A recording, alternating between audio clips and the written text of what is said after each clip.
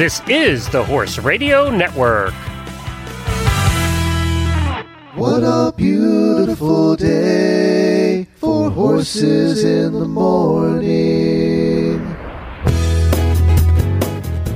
You are listening to the number one horse podcast in the world. Here's your entertaining look at the horse world and the people in it.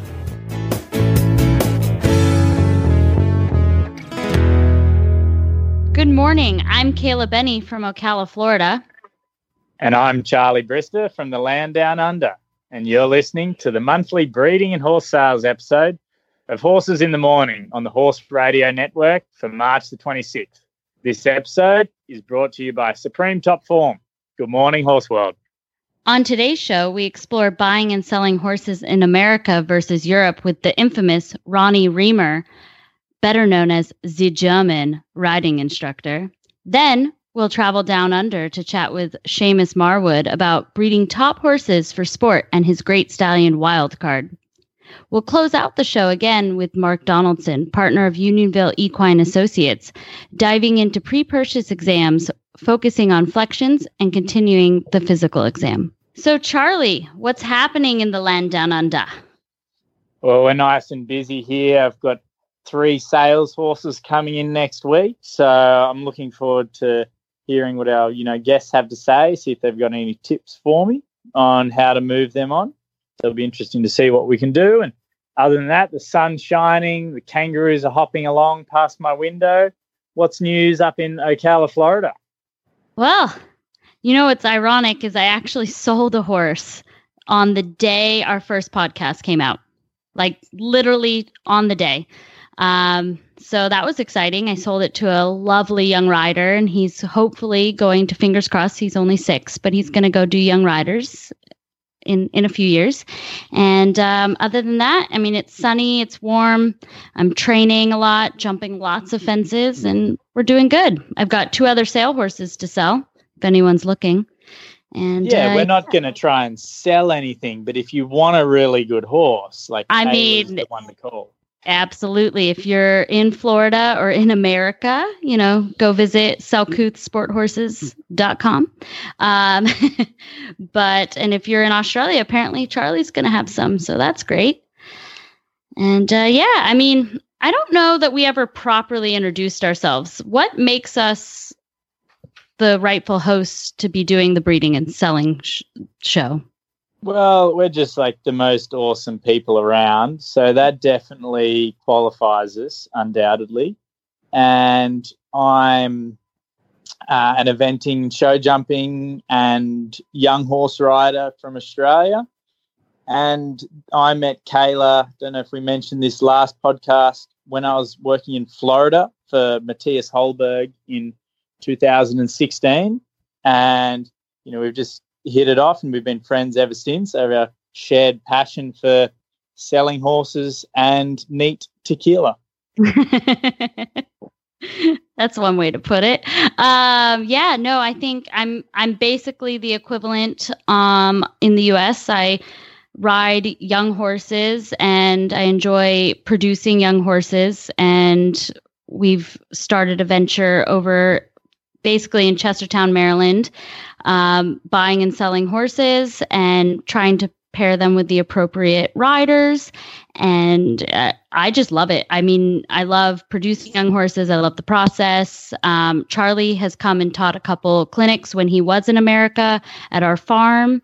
And it's a great venture. Yeah, I love teaching the clinics. Kayla's got a lovely farm there and some nice young horses. Now I'm based just outside of Sydney, so I do a lot of teaching all up the East Coast at the moment, mostly jumping, but any of the jumping lessons, have a heavy focus on correct flat work and adjustability and responsiveness to the aids while trying to keep the horses calm and happy. A lot of what I do comes from equitation science and trying to understand the horse's psychology and biomechanics better than what we already do. So, I'm living the dream every day of my life down here. And I'm basically living the dream in Ocala, Florida. But I have to venture up north soon, back to the Arctic tundra. It will be cold. My husband was trying to tell me the other day, he's like, it's not that cold. It's only 45 degrees in the morning. And I was like, I walk outside in the morning in a tank top and I'm quite comfortable. I cannot go back to that. Oh, that sounds positively Arctic. So, no, but the horses will like it. And, it will be good to be home. And the East Coast in general is just a really great place to be for horses. And, but we're excited to bring some really good guests and try to talk about buying and selling horses and what's the go on everything. Sounds like a plan. Hyaluronic acid works by inhibiting the formation of inflammatory products in joints, which cause pain and cartilage destruction. Glucosamine has been shown to counteract the negative effects on cartilage of steroid administration. Glucosamine also serves as a building block for new cartilage formation.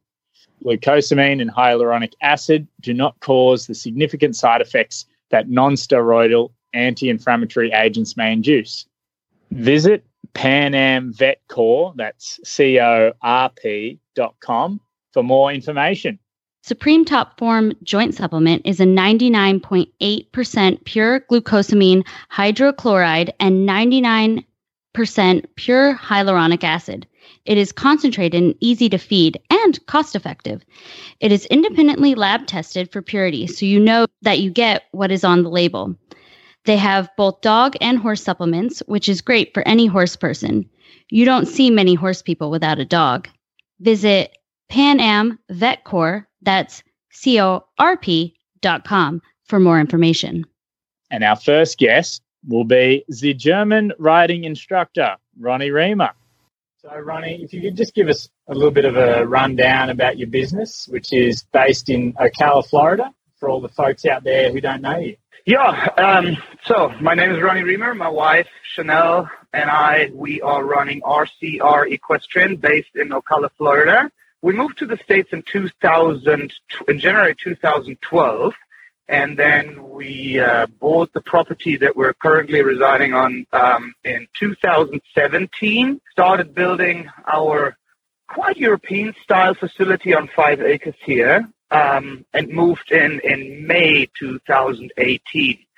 Our main business is lessons, coaching. I do a lot of clinics and, of course, imports and sales.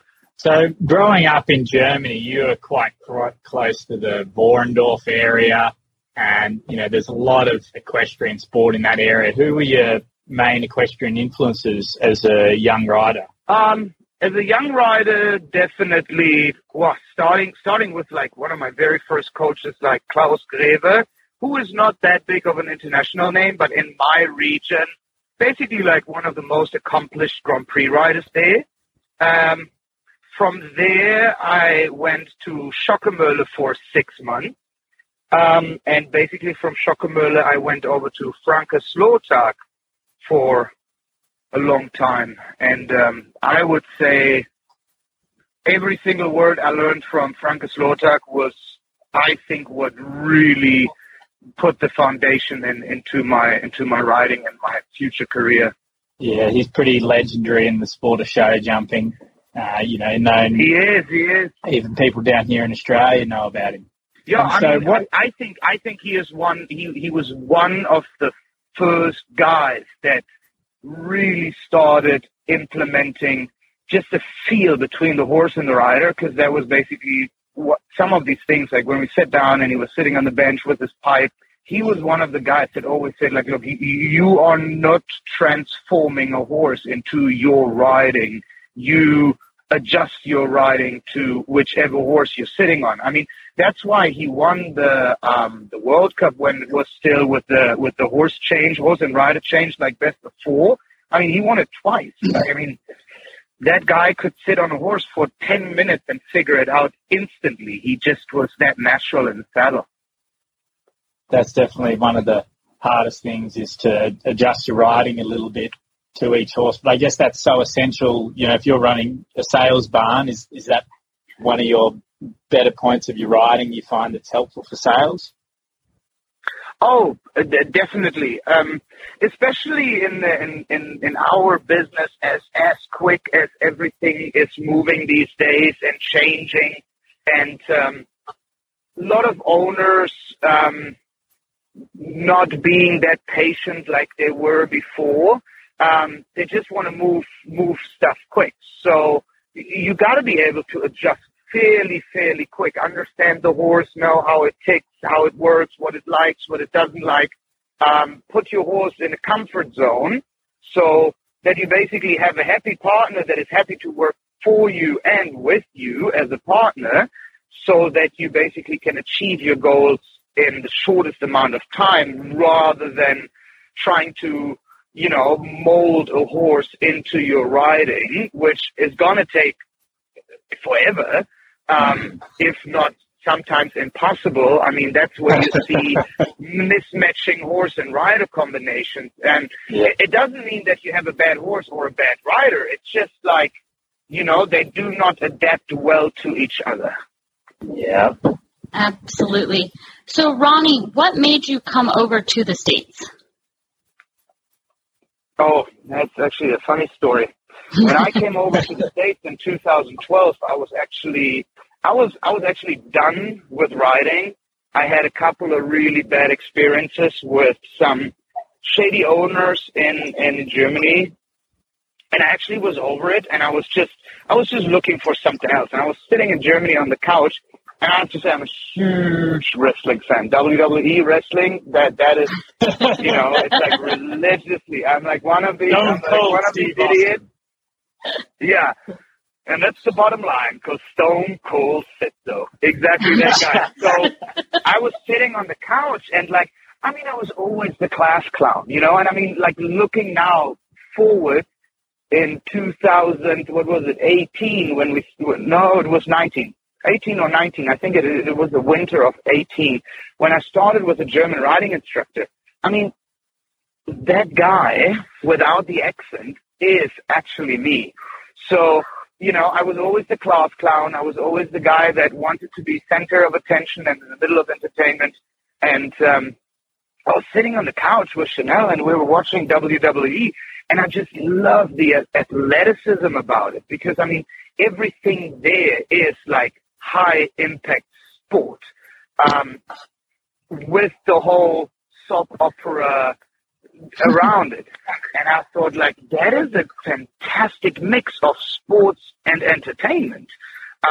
Because I used to play ice hockey before I started riding, and that was basically like my little, my vent where I was like, okay, I have too much stored energy. I'm going to meet the boys on the ice, and then we just power it out. Which you shouldn't take into your riding when you say, I got some backed up aggressions here. I'm going to ride a little bit. That is the time when you're like, you know what? I'm going to put him in a walker today. We're going to try tomorrow again. So then I was sitting on the couch, and I was thinking and I look at Chanel. I'm like, that is so cool. I think I could do that. And I kind of kept saying that for Monday Night Raw, SmackDown, some pay-per-views, and I'm sitting there. I'm like, I think I could do that. And then at some point, she looks at me, she pauses it, and she's like, dude, I'm sick and tired of you bitching here on it and saying I could do that. She's like, do it. She's like, if that is what you want to do now, do it. So I was like, oh, well, yeah. And then I found a little school in Germany, but you can't compare the impact of wrestling that it has here in the United States compared to Europe. Europe gets excited when WWE comes over, but there's no equivalent like WWE in Europe anywhere close. So I went to a little school there, and I had some fun there, and I met Nigel McGuinness, who was actually a big badass in the industry, and he's like, dude, if you really want to pursue this, you got to go to the States. And that's kind of like when I put my feelers out, and I found a school in Tampa that actually was the developmental branch from WWE, at that time still called FCW. And they did a 3-month beginner class. And then I flew over, in the beginning of 2012. I did the beginner class, and I loved it. And then I found out, like, after the beginner class, like, you do not stay there unless you get a contract from the WWE. But, like, after 3 months, they do not give you a contract. So then I found out that there was a school in Ocala. And I was like, well, that would be freaking brilliant, because I can do the wrestling training here, and I have knowledge in the horse industry. So on the side, I can work, like, as a groom or something like that, because I really did not want to get back on a horse, which was actually very sad for Chanel, because she was like, God damn it, I always wanted to have a farm, and Ronnie is a talented rider. It is such a waste of talent. But she stuck with me, and for the first couple of months, I really didn't want to ride. And I told Chanel, I was like, look, the only time I'm going to get back in the saddle is if it is on my own terms, not riding on a payroll for somebody else. And and then the wrestling kind of continued until we started building the farm. But in the meantime, that whole Ocala atmosphere here with the horses, with the people, and then that southern hospitality really started just like, that horse virus that is worse than the coronavirus. That one started pulling me right back in. And then I started like sitting on one horse and on another, and I bought a pair of breeches again and just stuff like that. And that's kind of like when I transitioned back into the horse industry. And I started like really getting attached to it again, because then I got a couple of nice horses back, and I really could do it on my own terms. And then people started realizing that I have good connections to Europe. And that's how I then started putting like sellers and buyers together, and was the agent in the middle. And I flew over, I tried the horses, and I did the whole homework about them. And then I just matched buyer and seller in that matter. And that basically started to get me back more into the riding and kind of pulled me away from the wrestling. Because the wrestling is amazing and it's fun, and I could see myself having a career there. But these guys have like 320 travel dates a year, where I was like, whoa, okay, if I do that, why would I be married? Why would I want to have a house? I could live in a camper and just drive around the state. And I always wanted to have a family anyways. I was like, yeah, that lifestyle doesn't really suit into it. Where in the horse industry, especially if your wife is just as a nut job rider as I am, you basically travel to all these shows together as a family. And that's when I made the transition and said, like, you know what? I do the wrestling now on the side, and every once in a while the promoter still calls me and says, like, hey, you want to come over for a couple of matches? And then I just jump into my gear and go back. But that horsey thing, it was in the back of my mind, and I just needed a good experience again to reignite that. So, making a short story long, yeah. Yeah, but entertaining. That was a lot more information the thing is, than like, I was going to get. The thing is, like, if I would have said, like, well, I came over for wrestling and now I'm riding, you would have sit there with a question mark over your head and just think, oh, okay, that doesn't make sense. So confusing. But I'm telling you, I was freaking amazing as a wrestler. Okay, I'll so take your word for it. I don't want to find out. No Hulk Hogan moments, but yeah. Back to the horses. So what are the differences that you've seen being in Europe with horses versus America buying and selling specifically? Okay, definitely from a starting point, tryouts are here way more extensive. People want to try out once, twice, 3 times, want to take them to the show, want to have them in their barn for a week, and, all that kind of stuff. Like, I don't know how much that whole changed now in the 8-9 years that we've been here in the States now. But I just know, like, you drove around, you sat on a horse. If you liked it, you asked them, hey, can I try tomorrow one more time? And then you made a decision there. And like if you would have asked somebody, hey, can I take it to the show? They would have looked at you like, no. You know, like, can you take a Ferrari for a test drive and tell the dealer, say, like, no, you don't need to sit on a passenger seat. You just stay here. I bring it back on Monday. Like, that also wouldn't work. So definitely the thoroughness of, like, tryouts. And then definitely vet checks. I mean, I've never went through such big and lengthy vet checks on an animal that is that big and, I mean, just meant to have some dinks and dents, especially for the sport that we're asking them to do. You know, if I have a 10-year-old Grand Prix horse that has nothing, I would question the record on that horse and see like, you know, the body doesn't say, the body doesn't match what the record says, you know. It's just like professional athletes, you know. You do not have an NFL player that does not have a clean health record. So this is where I see most of the difference. Because I remember, like, most of my Grand Prix horses that I bought in Germany when I was still riding, even my Nations Cup horse, we did flexions. All flexions were good, and then we saved our money on the X-rays, you know. And when I had one that was bad on the flexion, we took an X-ray on ultrasound, you know. But sometimes it was like 3 legs were good, one was a little bit off, and then you just, you know, you examine that leg, and if everything was fine, you're like, you know what, he's good. You know, there's no hole in the record. He's running his heels off every weekend and winning. It should be fine. Sounds like you just used a bit of good old common sense there. What advice? Horsemanship. I would more call it horsemanship, because I think that is what also a difference is between Europe, that has centuries of, you know, the horse breeding, the horse dealing, the horse this and the horse that. I mean, Germany is breeding and having this horse industry gene in them for longer than the United States is, you know, together here. Yeah, absolutely.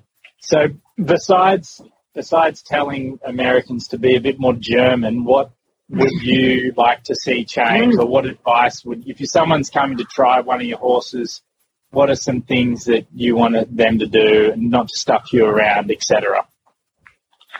Okay, so some of the things, like the first thing I would tell people is like, just don't bring your own saddle. Like, I really don't care about your saddle. I don't care if you have the 8,000. I really don't care if you have your $8,000 CWD Mademoiselle that definitely does not fit my horse that you're trying right now. Because that is one thing that I always, like, coming again from that background with Frankie Slowik, that said, like, you need to know what your horse needs from you and not what you need from your horse. So you're coming for a tryout, or let's say we bring the horse somewhere to a tryout. So now we're changing. So the rider meets the horse for the first time. It's not going to work as good as it does with me that knows the horse for weeks or months. So there needs to be some grace period where you say, like, come on, of course, it's not going to be 100% at the first time. But now you're already changing the horse's whole warm-up, the whole jumping, the rider, the leg, the hand, the balance. Do you really now need to put a saddle on the horse that probably doesn't fit? Worst case scenario, pinches at the withers, at the shoulder, in the back, and then expect the horse to give you a perfect ride. Change as little as you can on the horse so that it stays in its most comfortable zone where it performs the best, and then adjust to the horse. And give horses a chance. You know, you got to start understanding horses. I've seen so many times that trainers and students bought the wrong horse because they just couldn't look past some certain points. But then, you know, as then the professional on the other side, you just keep you keep a tab on what is happening. And then down the line, you're like, yeah, I gave them 3 weeks. They made it to 2. And now it's not working again. If they would have taken this one, they still would have had a good horse. Yeah, absolutely. So do you import a lot of horses?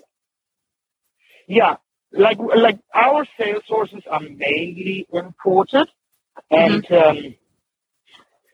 the other sales horses that we have are imports from people that thought that were smarter than the ones that have the connections into the European market.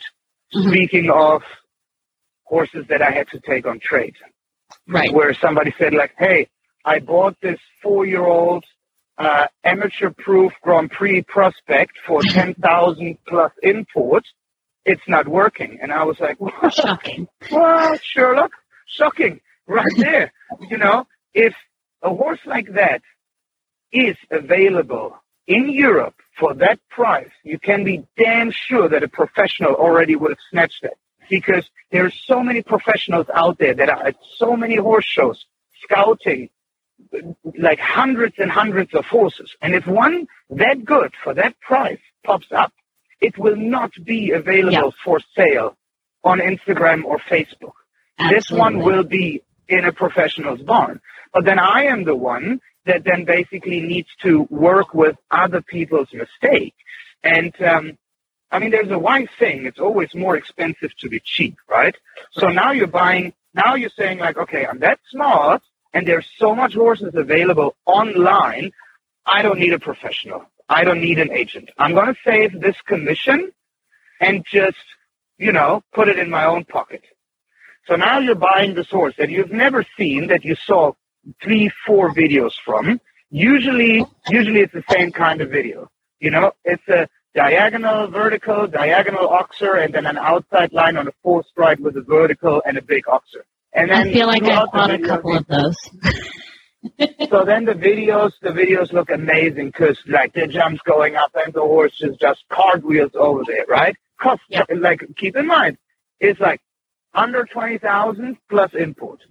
So you run about a 30 landed. So that horse does cartwheels over the top of the jump. What you don't see, you saw 10 jumps, maybe 15 on that video. There's no show video to that horse. There's no record to the horse because it's only 4 or 5 years old. And you have no idea how many jumps this horse actually did to produce 15 that then made it into the final cut. Yeah, so you've got to be very, sorry to cut in there, Ronnie, you've got to be pretty diligent about that and have a good coach and person on your side such as yourself. It feels like we could talk for hours. We haven't even gone into your social media side of things, but, we're going to keep this strictly to sales at the moment. So we might have to call you up for another podcast just to talk about the German riding instructor. But for anyone out there that is interested in either coaching or a clinic or to purchase a horse in Europe, where is the best place for them to contact you or find you? Over the website. Like the best traffic is over the website because my phone is just a little bit too busy with calls and texts. Yeah. And I also got like it got a little bit difficult for me to keep up on all the social media platforms when messages come in when emails over the website come in, it goes straight to the office and they are very diligent to work through there. And they make sure that I don't forget anything, which I'm pretty good known for. Like my Siri function is, I think, my most used function on my phone. Hey, remind me to do this. Remind me to do that. If I don't do that, I forget stuff. And if anybody's listening that I did forget to reply somewhere, please don't be mad at me. Stuff like that happens to me all the time. So everyone can go to www.rcrequestrian.com or check out the German riding instructor on Facebook, Vielen Dank, Ronnie, and we look forward to talking to you next time. Awesome. Thank you so much. Yeah. Call me anytime. You know, Charlie, I've been listening to the Horse Radio Network for a really long time, and that is the first professional wrestler that I think they've had as a guest, and I didn't see that coming at all. No, definitely not. I was very surprised by the WWE connection there. I think it's awesome, that we've got people in the hoity-toity Florida show jumping community that do something outside of riding. Obviously, he must like wearing tight clothing because he's still in wrestling. But no, I'd love to see some footage of his wrestling days. Absolutely. We're going to have to definitely get pictures. I think we're going to put one of his pictures in the show notes. And that's pretty epic. I just wanted him on to talk about horses, and that went way the other way in a way that I didn't even think. This could start a new segment if anyone knows horse riders that have really interesting hobbies or side hustles out there. Alter egos. Payne, he can fly an aeroplane. That's a bit too mainstream. We want something a bit out there. Yeah, let us know. Send us a note. We're going to have a little side, maybe for the auditors. We'll do Equestrians alter egos, what they do on the side. That could go anywhere. Oh, maybe not. Maybe not. So we've got Seamus Marwood here all the way from Melbourne, Australia. He's a former top competitor. He's been a national selector for the Australian eventing team, and now he's a breeder of top show jumping horses. So welcome, Seamus. It's good to have you on. Thanks, Charlie. Good to be here. Thanks for the invitation. I'd have loved to have taken up that invite for the all expenses paid trip stateside, but I thought coronavirus has bitten us on the bum, and we have to do it by Skype instead. Well, we'll happily send you to China if we can pay for the ticket. So tell us a little bit about how you decided, Seamus, to make the transition more from competing for yourself and into breeding. Well, I'm still competing. I'm in the fun stage now, starting to be able to compete the young horses that we've been breeding, but not probably at the top level anymore. My body's kind of got to the point it doesn't allow me to do a great sitting trot anymore. Some of my days of I was never that good in the dressage anyway, but I think if I was to try and crack a sub-30 test now, I'd be in tears.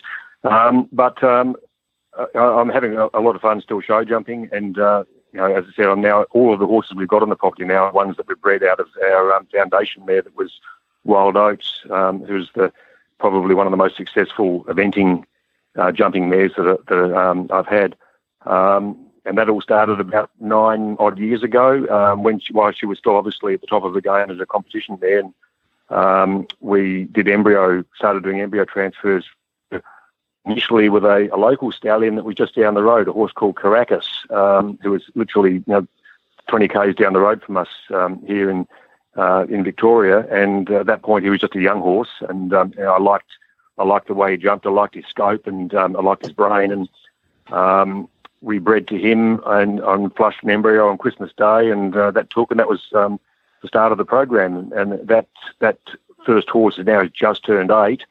And Caracas has now gone on to win a Global Champions Tour for Jos Verlooy. He won the Australian Show Jumping Championships here for Jamie Kermond, and then Jamie took him overseas. I think he ended up being sold to the USA, and then he ended up back in Jos's stable.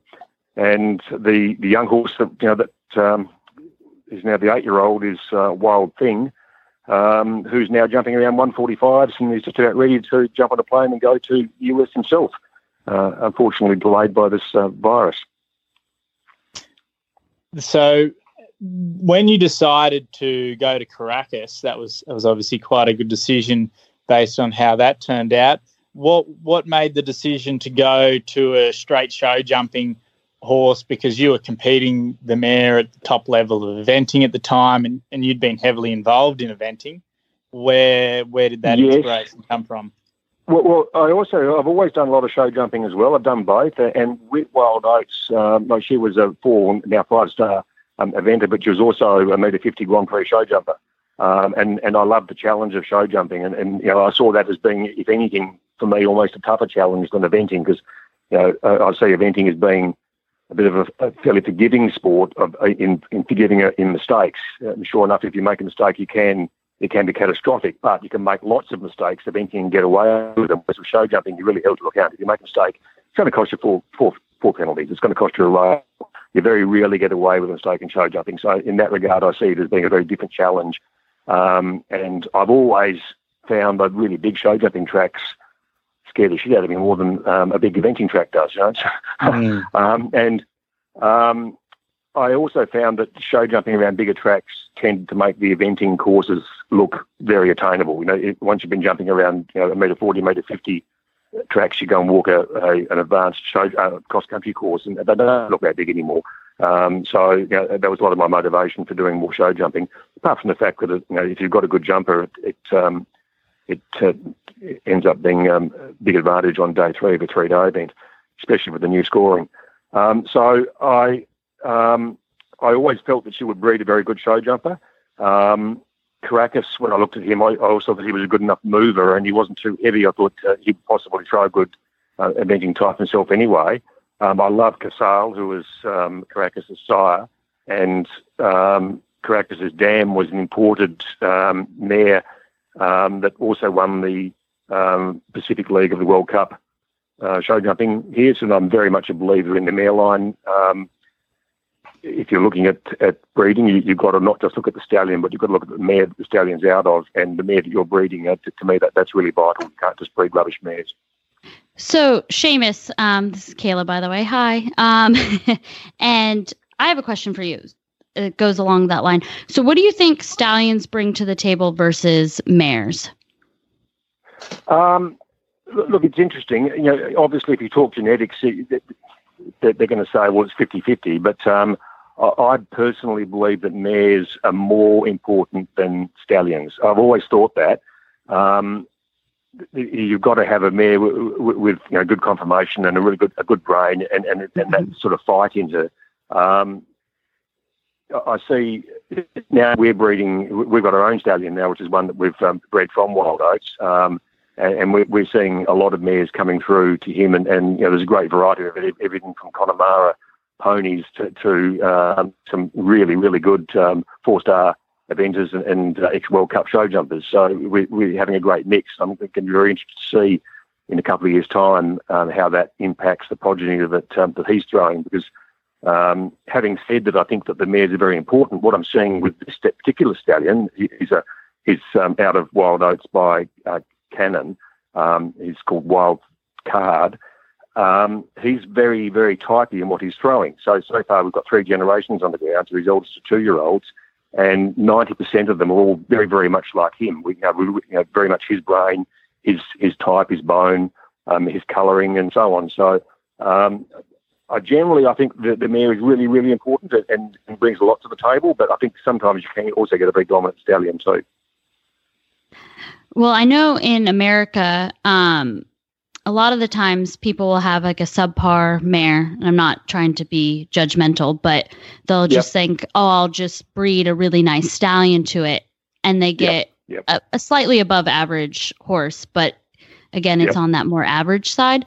So it's interesting to hear, that you actually need I believe, and I think you believe the same, you need a proven mare to bring all the cards to the table and have a good hand to get a really good breeding out of it. Is that correct? Do you think the same? Yeah, look, I think to be almost guaranteed of getting that superstar, you've got to have a good mare to start with. But you can always improve a good mare with an average to okay mare. You can improve it with a good stallion.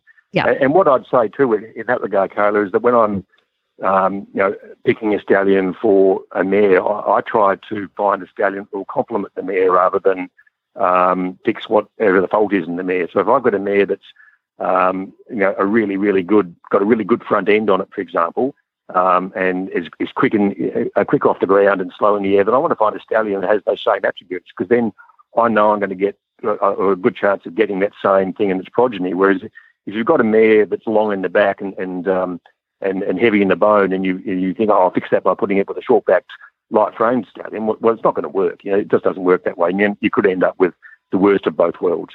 So I'd much rather compliment the mare rather than try and fix what's wrong with it.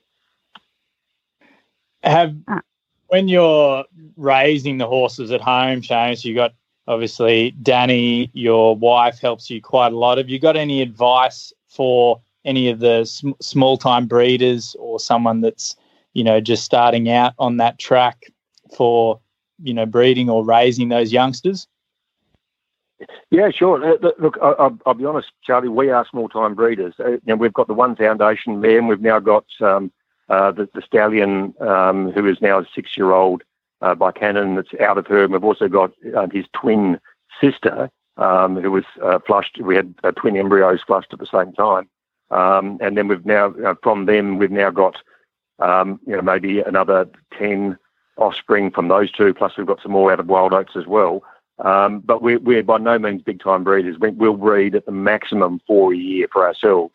So we are very much on the smaller scale. And I think the best advice I could give is to really look at what your budget is and make sure you don't go beyond that budget.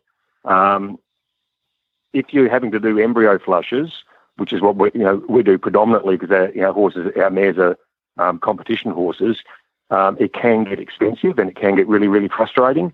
So you go into it with your eyes wide open. Every time you do a flush, you've got to pay for the service. You've got to pay the insemination. You've got to pay for the flush, regardless of whether you get an embryo. If you do get an embryo, you've got to pay for the transfer, regardless of whether it holds. And then at the end of the day, if it does hold, then you've got more to fork out for the recipient there as well. So it can be a very expensive process, and it can be very frustrating. And sometimes you end up with nothing. It could also be incredibly rewarding because it's the only way you're going to be able to get a foal out of your competition mare while she's still competing. And sometimes those the good ones will go on until they're late teens, and by that time it's potentially possibly too late to start breeding a maiden mare. So it does have some great upsides to it, but as long as you go into it with your eyes open, but it can also be very, very expensive and very frustrating. We've had some great seasons, and we've had some really, really annoyingly frustrating seasons. So, Seamus, going on when you were talking about when the mares get too old or maiden mares, what do you think is the prime age to breed? When's too early? When's too late? Like, what are those ideal age groups? Look, it's going to depend a lot on the maturity of the mare. Our Cannon mare, Wildcat, we bred her as a 3-year-old. We put her to Quintero as a 3-year-old, and we flushed an embryo from her. And then I put her in foal again to a week later to have her to carry her own foal. And part of my reason for that was she was quite a mature horse, and I wanted to take away the temptation to do too much with her too soon. Because if they're in foal, so I broke her in. I did all the preliminary work on her while she was in foal, and then she goes out and she's turned out for 12 months while she's has the foal and the foal's at foot. And that worked really, really well because it takes away that temptation to do too much when they're too young. At the other end of the scale, we've got Panamera here now, who is Stuart Tinney's horse that won the Adelaide 5-star and was shortlisted for the London Olympics. Now, she came to us as a 19-year-old, having never successfully carried a foal. She came to us when she retired, and we've now bred her. We've got 2 cracking foals out. One's a yearling and the other's still on the mare, and she's now in foal again for a 3rd time in a row, carrying great condition, really, really healthy and loving life. And she's a wonderful mother. So it really, really depends on the individual mare, what their health is like and what their maturity is like for the young ones. With those young ones you've got, Seamus, have you made a plan to sell any of them besides, or are you trying to produce them and then just market the stallion? Yeah, Charlie, we're very much in the idea of wanting to produce horses. There are a lot of breeders out there who produce who breed volumes of young horses and sell them as foals. We're not in that market. As I said, we're only breeding 3 or 4 a year. And my idea is that the wild thing, the grey, the Caracas one, he'll be the first one hits the market once he's jumping Grand Prix. And then we're going to have hopefully a train of horses coming through. The 2 6-year-olds, Wildcat and Wildcard, are both exceptionally good jumpers. Wildcard won the Young Horse Championships for 5-year-olds here last year. Unfortunately, that event was supposed to be again this week, but it's been cancelled due to the coronavirus, so we're not able to go and defend that championship. But we're hoping to produce them all up to Grand Prix level, and some of them will be eventers too, and they'll be produced to at least 3 or 4 star before they're sold. Because, for me, that's where the genuinely good money is, and I think that they're all going to be that quality horses. So we're not dealing in volume; we're just dealing in quality. Yeah, I can certainly attest to that. To all our listeners, I've ridden Seamus's stallion only briefly. He let me trot over a couple poles, and I can tell you all that it's a pretty impressive feeling when you're doing that.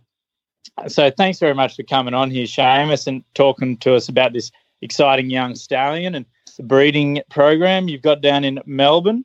We can't wait to see you out and about once this coronavirus lockdown finishes up. Anytime, Charlie. Happy to have a chat with you any day, and you too, Kayla. I look forward to when we get back over there to visit you all again. Absolutely. Thank you so much for coming on with us. Good on you, Kayla. See you later. Okay, so we're going to finish up our whole episode with Mark Donaldson of Unionville Equine Associates, which is located in Oxford, Pennsylvania.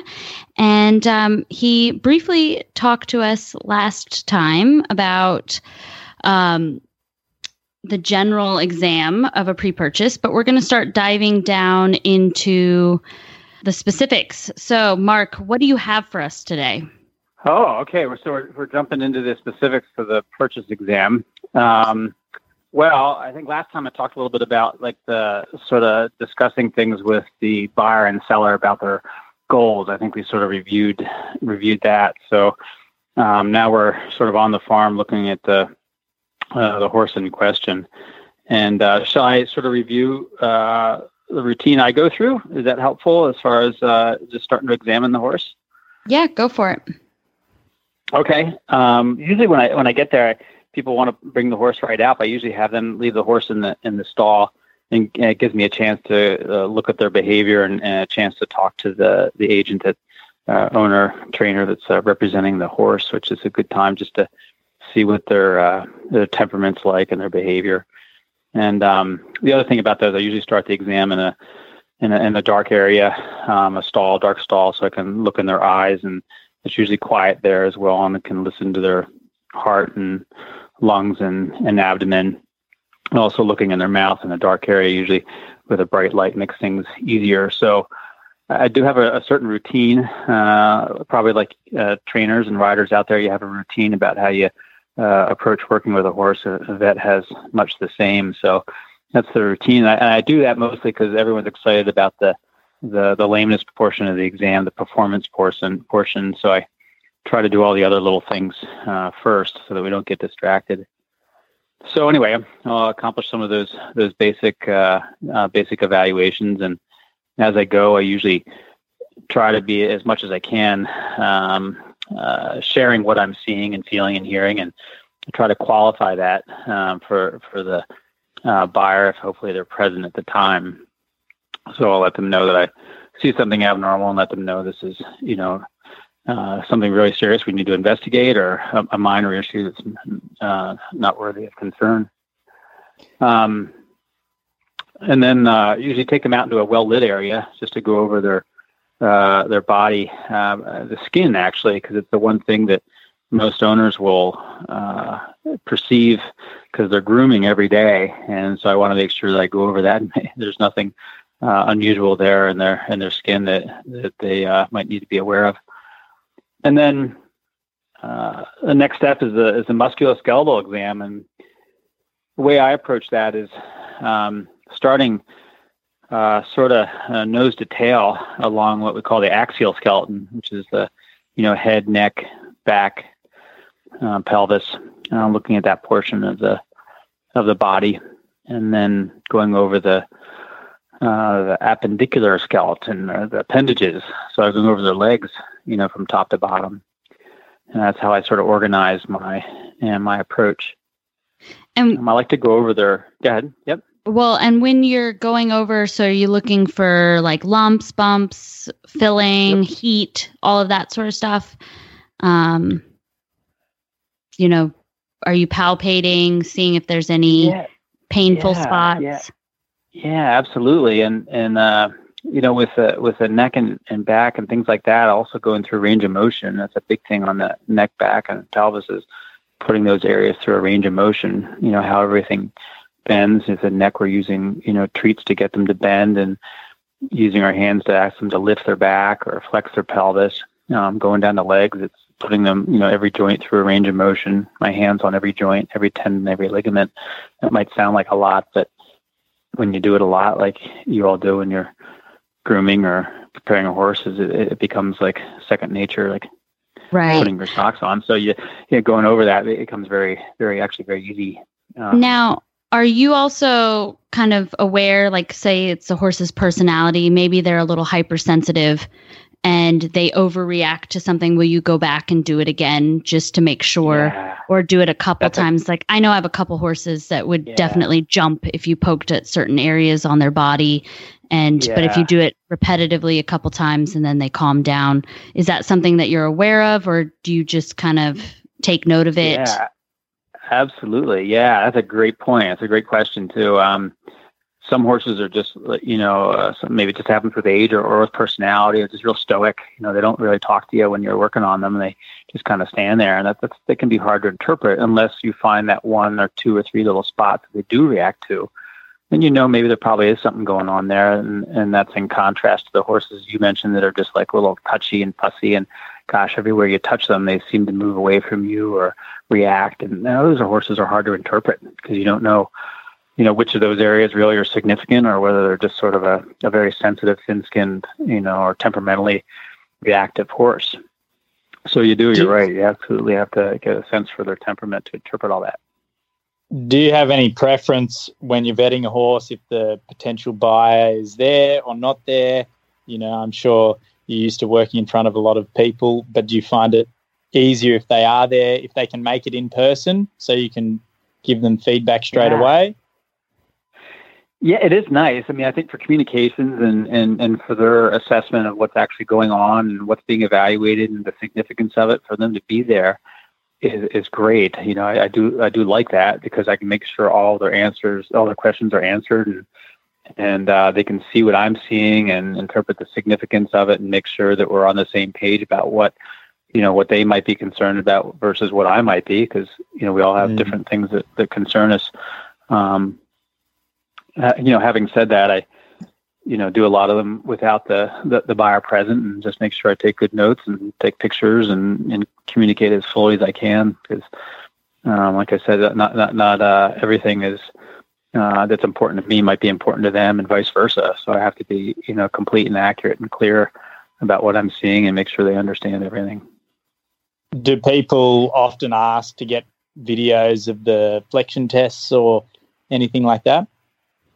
Yeah, they do, and I certainly don't mind doing that. I think it is helpful, again, to help them interpret what we're seeing, and they might pick up something that I hadn't explained to them, or that they see, and then I can clarify that, about a response to a flexion or the way they're moving. And I frequently look at videos before I see the horse. If someone has a video of the horse going, I'll look at it even before I get to the exam to discuss that with the buyer about what I saw or what we should maybe focus on given what we have. So I certainly really enjoy, from my experiences with my wife and daughter eventing and doing dressage, that watching horses go is, for me, it's a really actually enjoyable thing to do.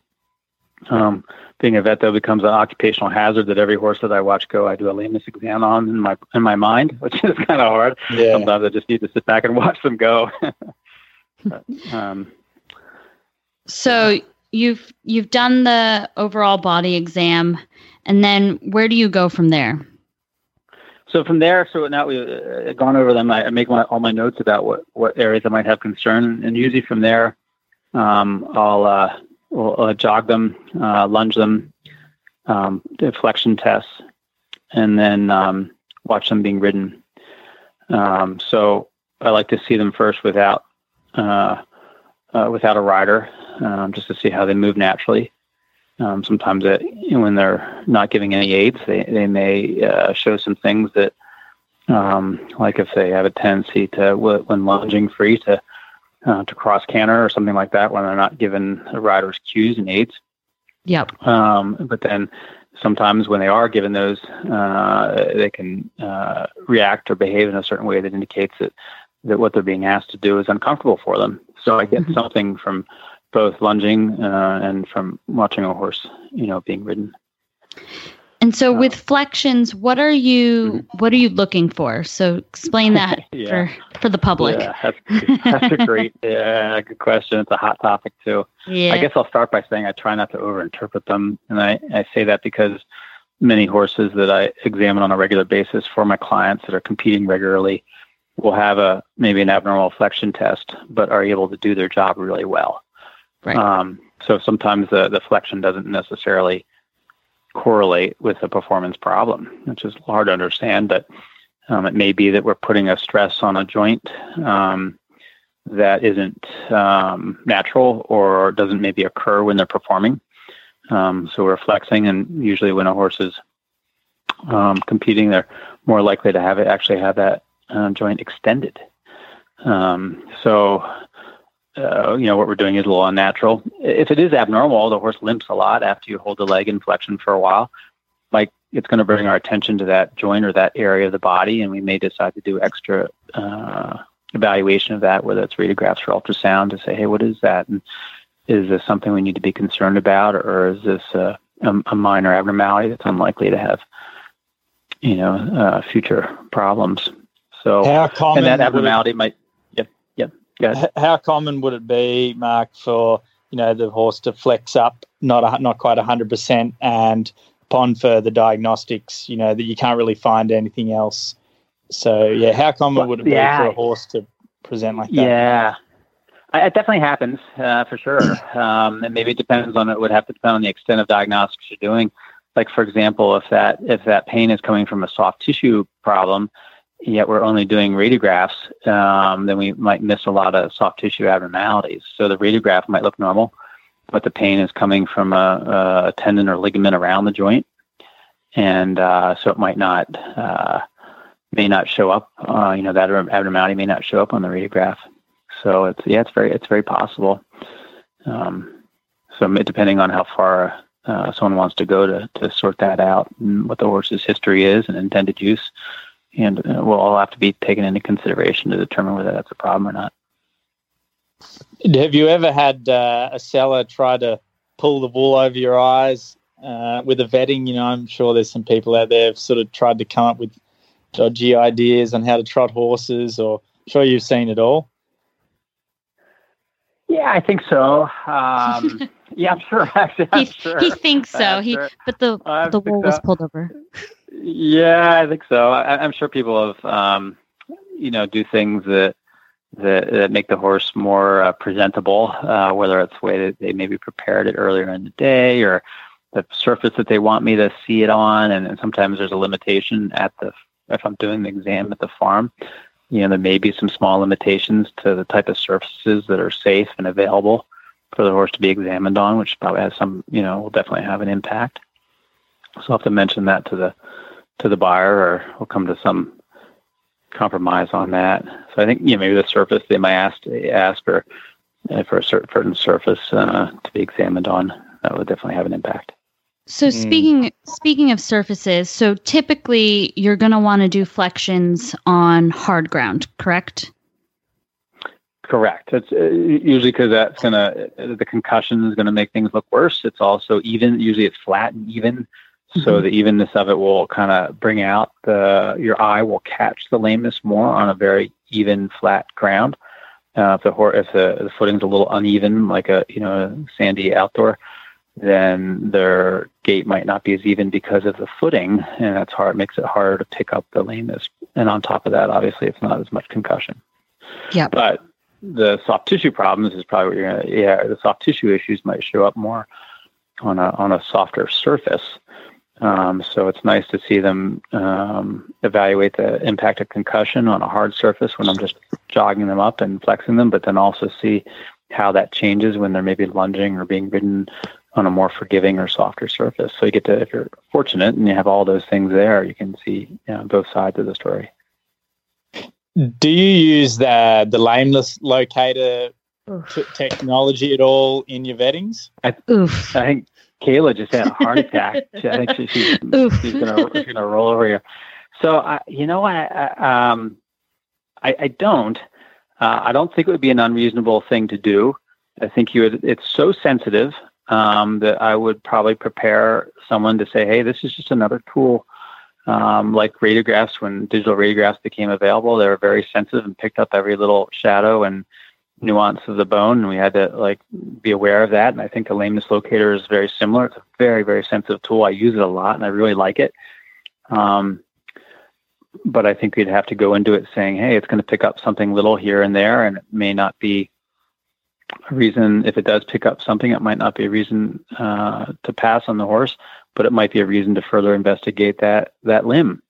So if it had what would say we have an impact lameness on the left hind limb, well, then let's make sure we fully evaluate that limb and make sure that there's nothing there that's going to cause a problem. And that could be really useful. It might be you take some extra radiographs and protect your investment. You might still go forward with a horse depending on the severity and its intended use. But I think it's a really good tool. I haven't incorporated it, but I think it's a good tool. It just has to be used as just what it is, a tool.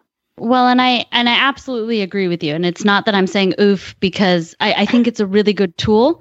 I think that some people read too much into it. Right. And I mean, you put a lameness locator on me and I'm going to be lame. There's somewhere on my body that's not functioning properly, but am I going to do my job correctly? Absolutely. Now I can verbalize. So I can tell you that my hip hurts today, where a horse cannot. But I think that, it's a really loaded question, the lameness locator. I think that it's, I don't know what Charlie's opinion is on it, but I think it's a really helpful tool when you're trying to diagnose something like an underlying lameness that you don't completely understand. But for a vetting, opens a can of worms. It really does. It's definitely useful. The vet came here the other day. The only lame thing they could find at this farm were my jokes. Yep. That's very positive. Well, I think flexions definitely, they're probably one of the more stressful parts of the vetting. So it's good to have someone that's pretty experienced with that and someone that's very open and honest with the communication. So it's great to have you on, Mark, to talk about that and sort of explain to people exactly what's involved, but also, how to be realistic and what tools can be useful at other times. So thank you very much for that. Yeah, absolutely. Thank you, Mark. And we can find you at ueavet.com, correct? That's right. Yep, absolutely. Perfect. Well, we will talk to you next month, and we're going to dive in from what we find on flexions to what we see on radiographs. Excellent. I'm looking forward to it. Fantastic. Awesome. Thank you. See you then. All right. Well, we've had some pretty interesting discussions there, that's for sure. And we've got a few questions coming in from the audience. So we're going to try and get to them in the next episode. And if anyone listening today has any questions or they want us to look into something a bit more deeply, send that through. Horses in the Morning has a contact page. We'd love to hear from you. All right. Well, thank you very much. I'm Kayla Benny, and I can be found at Selcouth, that's SELCOUTH, sporthorses.com. And Charlie, where can they find you? All over the socials. Got Bristol Equestrian on Instagram and Facebook.